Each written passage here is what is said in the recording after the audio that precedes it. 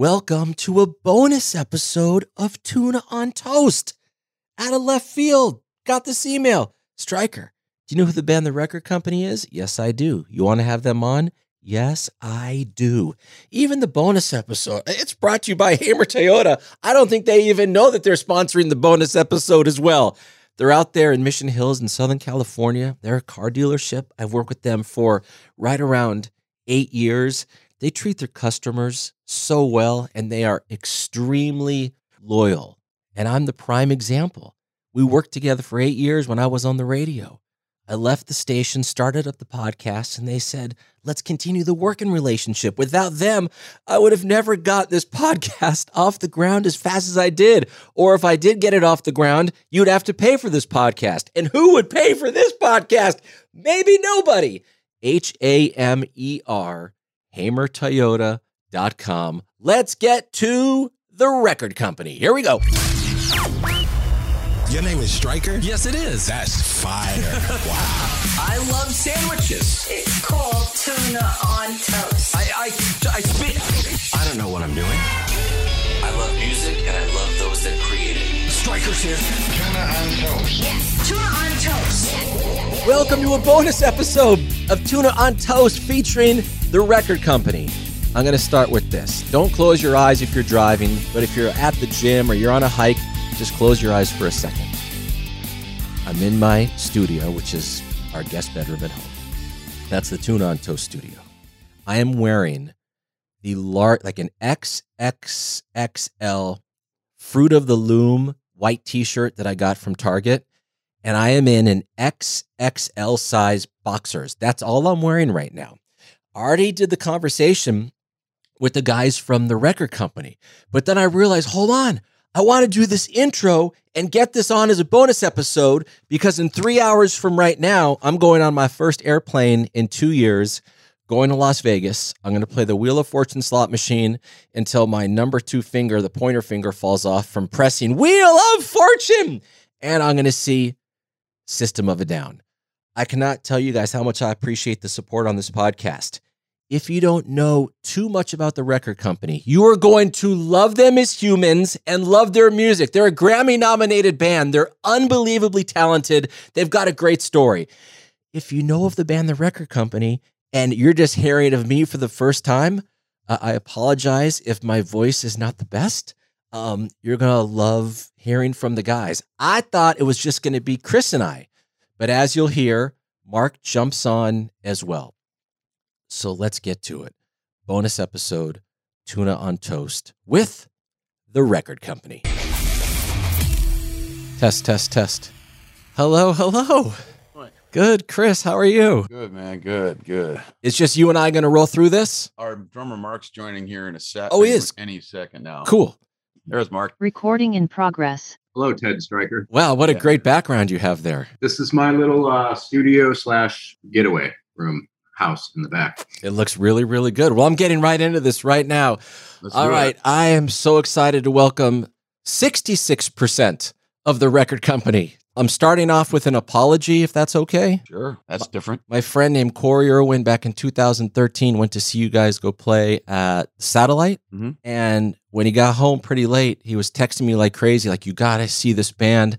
They are the best band. I can't believe how fired up I am right now. And I totally dropped the ball like an idiot. And it wasn't until the last year or so where I'm like, oh my God, these 3 guys are so good. So I'm sorry that I'm late to the party, but I'm on board now. Anytime you get to the party is good with us. Now, I want to rewind a little bit before we get to Play Loud, because I have questions since you're somewhat new to me. I'll start with you, Chris. Are you from LA? Are you from the East Coast? Where are you from? From Wisconsin. I grew up on a dairy farm in Wisconsin, and then I moved to Milwaukee for a good long time. And then I moved out here in 2010, met Mark and Alex in 2011-ish, 2010 going into 2011. And that's when we formed the band. When you got here, though, in 2010, were you coming out here by yourself? Did you know, like, okay, I know where I'm going. I've got tons of money in my pocket. Like, what was your situation when you came out here? I was broke, as a joke. And I came out here. I was already married, and my wife had gotten an opportunity to work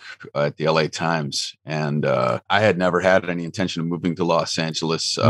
I wanted to, but I was just like, I guess I was like a lot of other people. I just was like, it didn't seem like that was a place that I would thrive. I was like, I'm just a normal dude, like to play my music, and I'm glad I was wrong.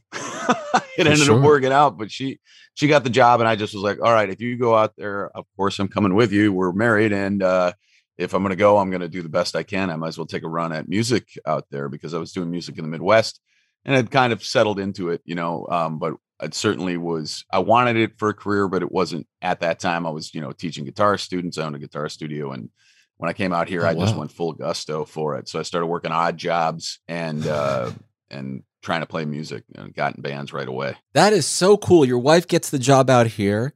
You're, of course, as you said, you're married, but you're cool enough. I'm going to give up everything here. I'm going to go there. And was number one, what at the top of your list was, I'm going to take music more serious than I've ever taken it before once we get there? It was always the center of my life. It was the center of my career in life. I always considered that there was no other choice for me but to be involved in music. However, so I don't know if I took it more serious, but I took the opportunity to do it in a band live. I'd always taken that serious, but it seemed more real when I got here as a possibility, because that's what everybody around me was trying to do out here. Did it seem super competitive to you when you got here? Like, whoa, hold on a minute. I don't know what's going on. Yeah, it was definitely, but it was also, I stuck out like a sore thumb because I'm like, Midwest guy, likes to play rock. But the bottom line is I stuck out like a sore thumb, and I thought that would be a bad thing, and ended up being a really good thing. Right. I just, you can't help but be who you are. So I got into bands right away because I could sing, and I play a bunch of weird instruments like lap steels, pedal steels. And that got me into some bands, but I ultimately wanted to be in my own band, and that was the goal. Mark plays drums in the band The Record Company. Where'd you grow up? I grew up upstate New York, a town called Elmira. We have a prison. Okay. And Mark Twain is buried there. And then, so I grew up there, started my first band when I was probably 12 years old, something like that. It was one of those situations where supportive mom and dad, my mom driving the band around in the station wagon. One of my first gigs I remember was like in some church basement, but it wasn't a church gig. We actually opened with Slayer's Raining Blood. No. I don't know if I ever told you that, Chris, but yeah, I was thinking about that today. I'm like, what was like my first gig I remember? Needless to say, we weren't invited back for a follow-up, but and then I went to college, always had bands and everything. Went to college in Pennsylvania, where I met Alex, who's the other 33rd and a third percent of the group. And then after that, he moved right to LA, and I wasn't quite sure. I mean, we had bands together in college, and we were doing that, but that was like. Did you have any traction when you were playing in college? And what school were you guys at? We went to a school called Bucknell. Okay, I've heard of Bucknell. Central PA. Yep. I wouldn't say traction. It was more like a fun thing, playing fraternities. And there was like one bar in the college town. And if you could get a gig there, you had to play like 4 hours, one of those things. We knew like 3 songs. Right. Like, all right, let's just do like an hour Shakedown Street by the Dead. And that should cover like the first set. And then Al moved out here. I actually had a friend in school in Murfreesboro, Tennessee, outside of Nashville. He was there for audio engineering. And he was like, it's pretty fun down here, dude. And I just didn't know quite just yet where I was headed. You know what I mean? So I just moved down there, and I thought, oh, Nashville could be cool. And tried to start bands, but it was at a time when it was, now it's like super band friendly. But my opinion then was it was more centered around studio work. And I'm just not a studio cat. You know what I mean? Like, I don't have the drum gloves and like all that stuff. I wanted to be in a band. And so that was tricky. Started a couple bands, but ultimately got in touch with Alex, who was out here, and he was doing some stuff, and it kind of inspired me. He's like, actually, dude, my roommate is moving. And I was like, sweet, I'm out. And I just like loaded up, and had no money, anything. But and I remember I got here, and my sister actually lives here as well. Okay. But I didn't know anybody except Alex and her.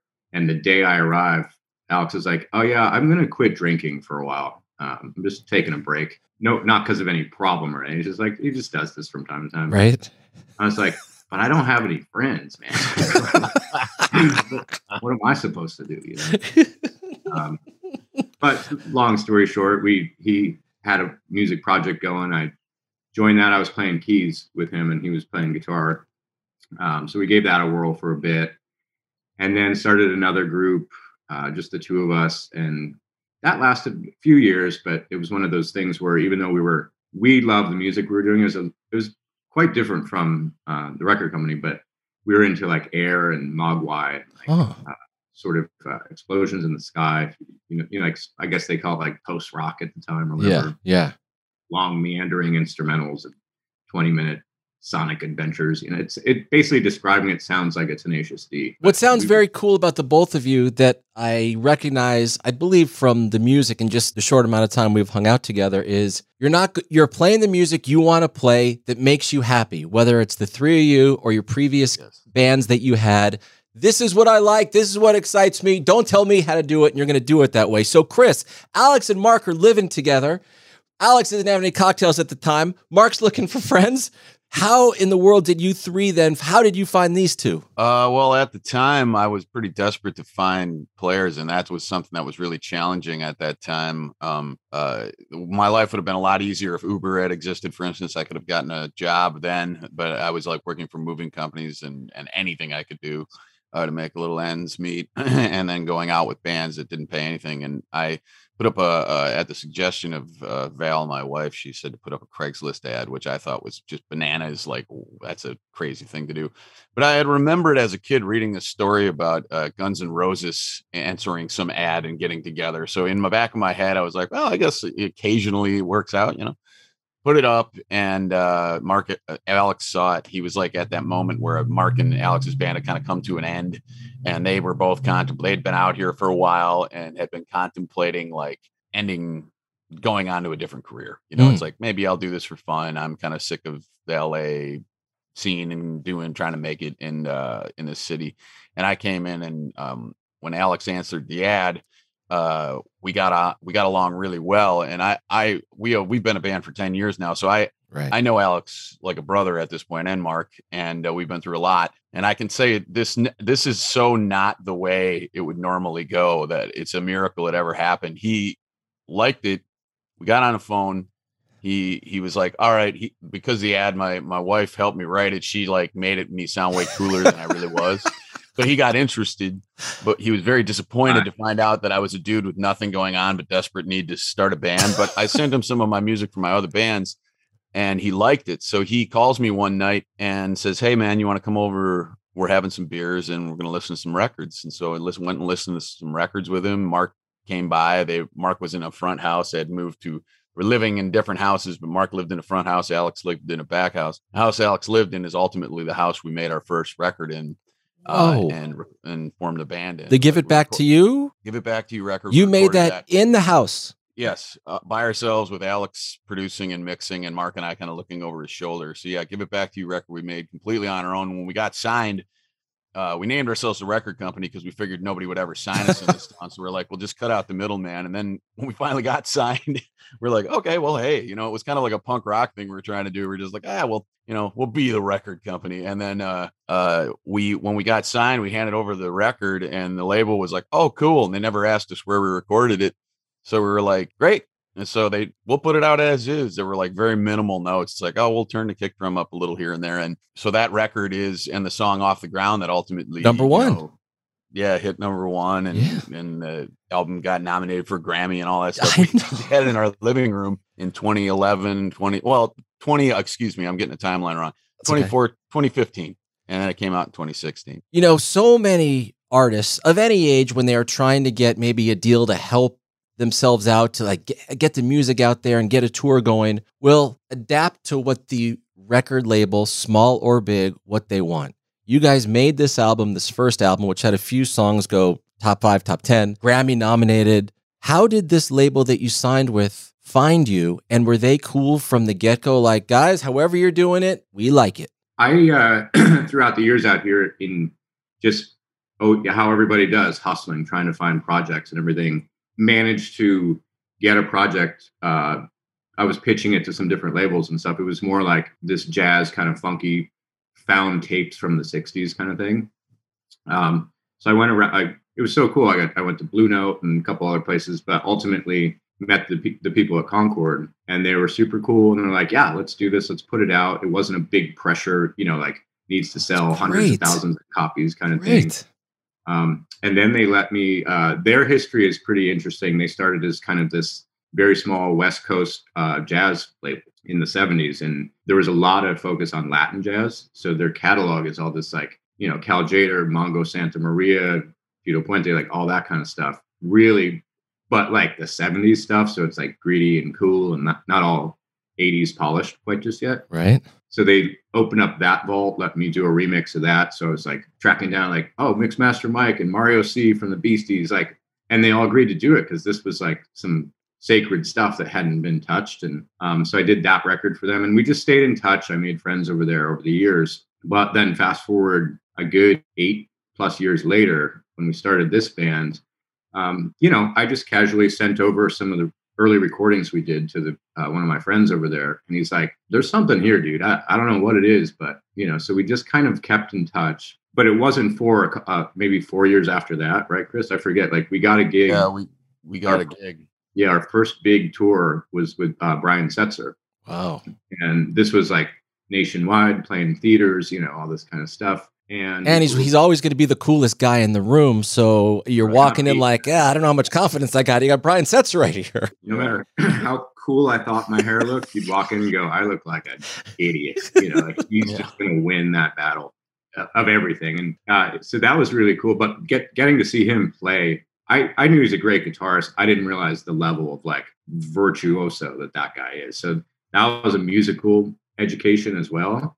But the cool thing was we were playing the Fox in Detroit, which is a beautiful like 5,000 seater. It was packed, and it's a rock and roll crowd in Detroit, as I'm sure you know. Yep. And we just had a great set. We would go out and sign our stuff, our little EPs that we brought with us, like at the table. And there was just this line, like a Disneyland roller coaster ride line. Yeah, they had ropes up and stuff. It made us look real good then. And the Fox Theater helped us that night. Yeah, it looked cool. And then there happened to be Concord sent some reps from, I think, Cleveland or something to come up and see the show. And that helped. And then ultimately we played a show in LA at the Regent, where John Burke, who was the head of the label at the time, was there. And he just came backstage, and it was kind of old school, man. It was like, boys, let's do it. Handshake. And we're like, you guys are great. And he's like, we want to sign your band. And I shook his hand and I said, sounds good to me. We shook his hand. I said, let's let the people who make the paperwork make the paperwork. And we worked that. It took a little time to get that together, and then we signed it and we were off. That is so cool. Wow. Chris, it's somewhat of a personal question, but I'm very, very curious. So your wife is really doing well in LA, and that's why you guys come here. Mm-hmm. You have this new band, and now all of a sudden it goes from, I'm a struggling musician, I'm trying to make it. And it's really happening for you guys. Honey, I have to leave the house and go on the road. Did it create any tension in the relationship, or did it improve it? It created absolutely none, because she was the one that saw me when I was, just in college. We've been together since college, and she saw me play at an open mic. And she was like, from the moment we met, she was like, this is what you're supposed to do. She believed in me more than I believed in me. And so there was no, and it was one of the greatest moments for me was proving myself kind of wrong and proving her kind of right. I believed in myself. Don't get me wrong, but I'm Midwest and Wisconsin, where humility is just, and just keeping your ego as low as you can, especially outwardly, even if you do believe in yourself, is just, it's not like even a thing. It's just the thing, it's a way you're taught to be. It's like, keep it down.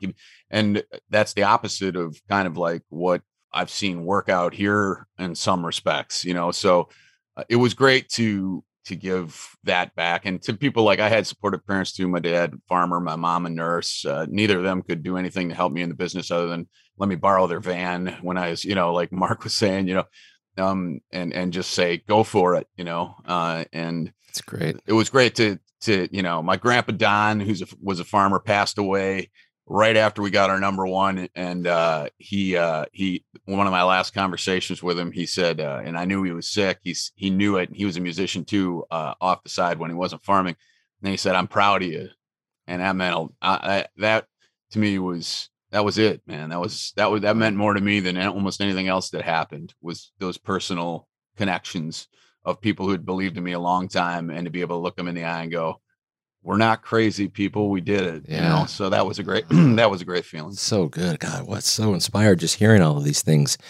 Album number 1 does great. You have to go make album number 2, All of This Life. Did you guys ever get in your own heads getting into this second album, like, oh my God, things are going so great, what the hell are we going to do now? What was it like? We didn't have time. Okay. I don't mean to jump in there, Mark, but we didn't have time to get in our own heads. I think the only thing I love that album. We wrote it basically between road gigs and everything. So we didn't really have as much time with it as we wanted, but we still came out with, you know, it's Life to Fix was a song that number one song.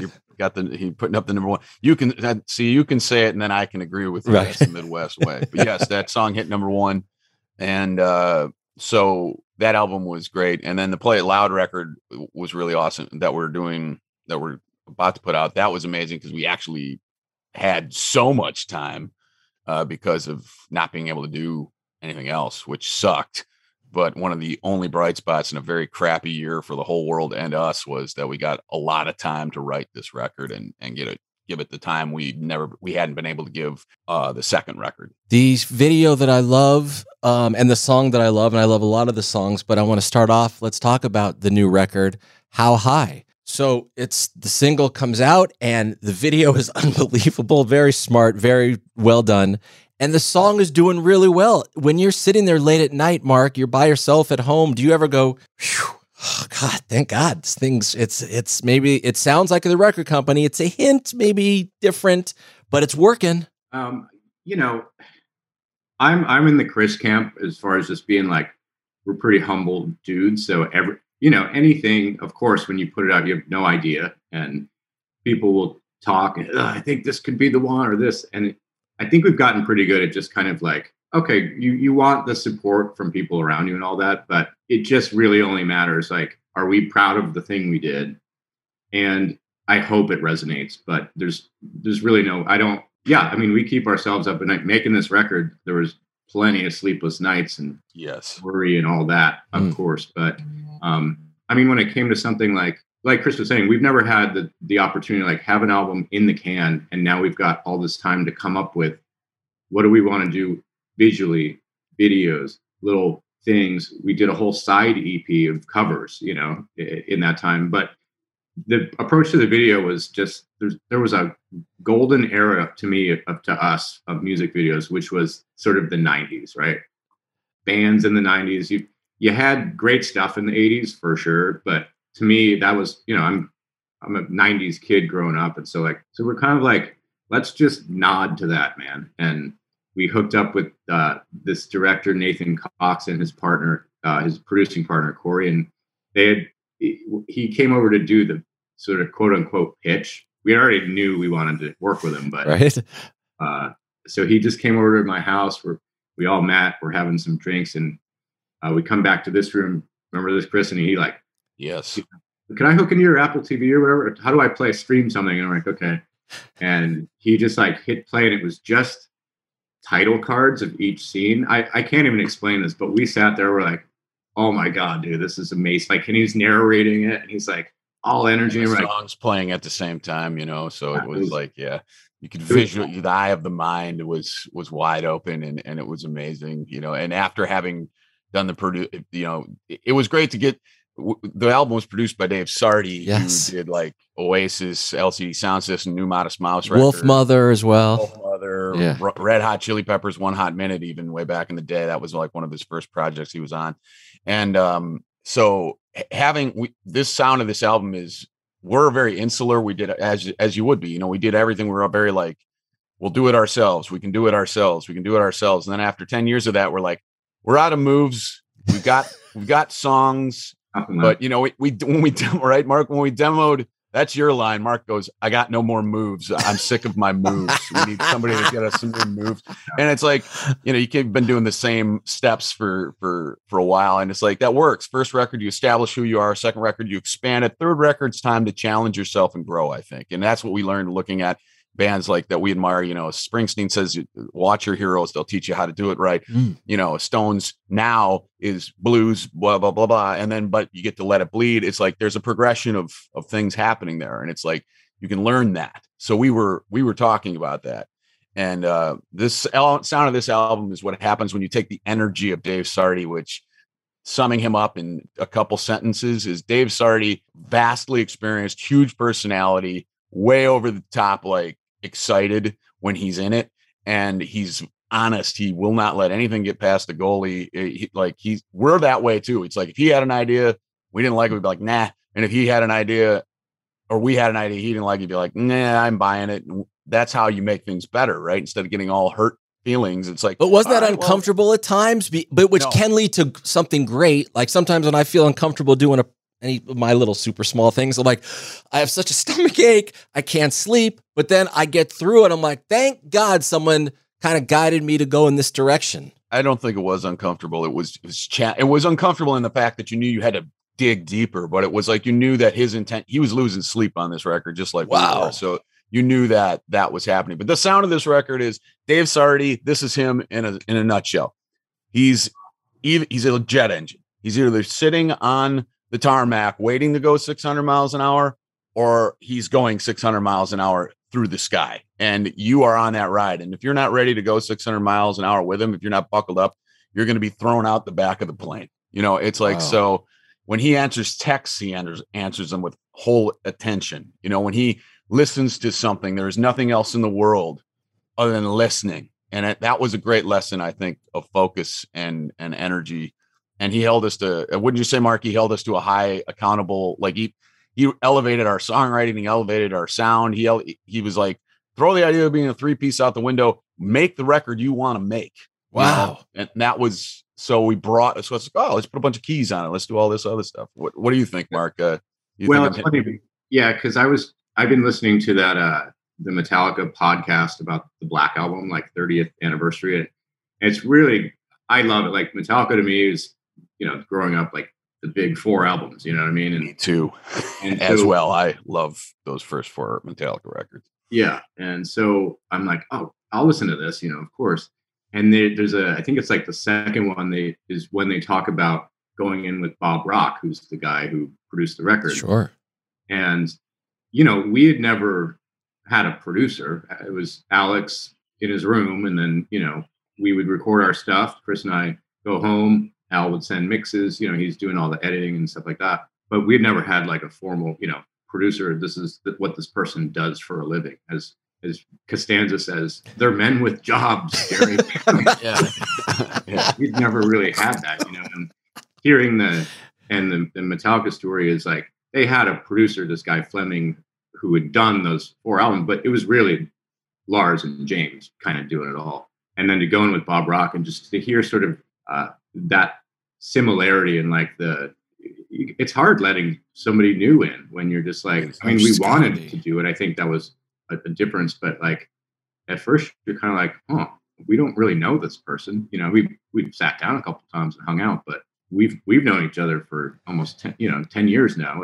Who are you? And like, but that went away super quick, and he built like this. It was just a very comfortable place to be and have an opinion and try stuff. I think we tracked most of the stuff, drums, bass, and guitar live, like we always did, which I love doing, no clicks, no click tracks in it. Like, let's just play. Speeds up, slows down. That's human. That's a rock band to me.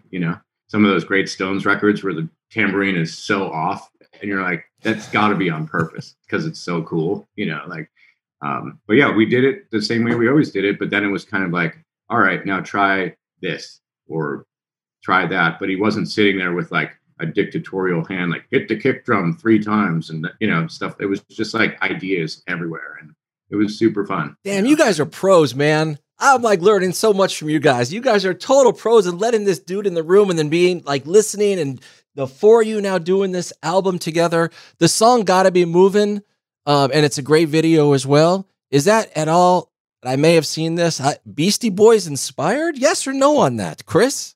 Well, we love the Beastie Boys. Huge fans. The License to Ill, Paul's Boutique, Hello Nasty. Is one of them gravitate more towards you? Check Your Head. Check Your Head. There we go. That really crushed me. Yeah. When I was a kid. NL Communication. The Beastie Boys. Well, the guitar riff sounds like an old sample that you would hear on like a one of those, again, 90s like Cypress Hill records or something, where they just would have that repetitive like pentatonic minor riff, and it's like that was when I heard that riff. Alex wrote it actually, and he sent it. He's our bass player, but he's also a great guitar player. And he and I come from two different schools of thought. Like I come from a more like punk, aggressive, like, but loving Muddy Waters, loving like junky old like stuff like that, nasty. Chris, I'll put it this way, quick, guitar wise. At the end of a show, Chris's guitar will be on the stage with no strings left in a smoldering heap of destruction. Alex's guitar will be neatly placed on the stand, shimmering, waiting for its next, David Gilmour. Is that a fair comparison, Chris? I think, you're exactly right. That's exactly right. And they complement each other, so it was time. We needed another voice from the guitar in this band on this record. And his voice it was like holding back an ace card, we knew he had it. And so he just got really hot writing at the right time. And he just kept sending stuff. And it was like, yes, that's great. Yes, that's great. Yes, that's great. So that riff was that. And then the big beat thing, like, I think even in that, this the track where I think there were a couple of, he had a big room for the drums. Then Dave had a small little tight room that like he did the LCD sound system drums in that, like, it's a real drum kit, but he can almost made it sound like an 808 if he wanted, because he had such manipulation over it. It was just an ISO, like, punchy ass room. And the kit was like an 18 kick. So, not to get too nerdy about it, but your normal drum set that you'd see is like a 22-inch kick drum. John Bonham's is a 26. It basically looks like a concert march or a bass drum. Right. Disappear behind it. Yeah. But then like the smaller you get, the more tighter and punchier. So he had this 18-inch kick, just a snare and a hi-hat, and that was it. And that was our sort of dance room. So anytime we wanted to do something like more in that LCD Talking Heads kind of vein, where the drums are not doing a whole lot, they're just smacking in those fills, I definitely nod my head to Talking Heads a lot on some of those fills that are just simple, but to me as effective as I could be. So that one we did both. I did the punchy room, and then in the live room I had a 26-inch kick, just a big sounding kit.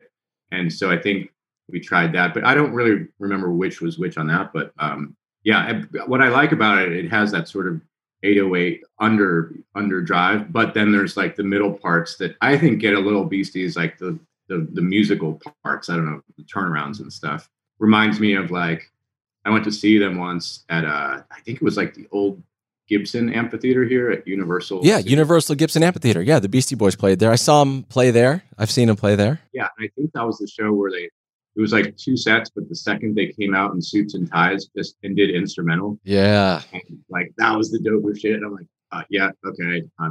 I don't need to be sold anymore. But like, so that's always kind of been an inspiration for us too, is like, how do you make that cool? How do you do it like they did, And I'll tell you a quick story that is like a loose Beastie story, but Alex and I were at Bonnaroo just as fans for what turned out to be their last show ever. Okay. Right. They headlined Bonnaroo. And then fast forward, I don't know the exact number of years, but we were playing main stage Bonnaroo on the anniversary of that show. And we come out and like, dude, we were here. This is where MCA played, last time we saw him and everything. And we're debating before we go on. And, it's main stage Bonnaroo is like a pretty big. It's a big deal. I've been there. Yep. I've been there. And we're like, I think we got to play Sabotage, man. We hadn't played it in a while, no rehearsal or anything. We're like, all right, let's go, Chris. If you feel so inclined, tell a quick little story. And we went, and the place just went bonkers. It was. And you nailed it without really rehearsing it, Chris. You guys as one chord. and I'll never forget the lyrics. You know, but still, main stage Bonnaroo. That's a lot of pressure. Yeah. The 2 times we did that thing off the cuff. One was at Red Rocks. First time we played at Red Rocks, and the other one was at Bonnaroo, like off the cuff.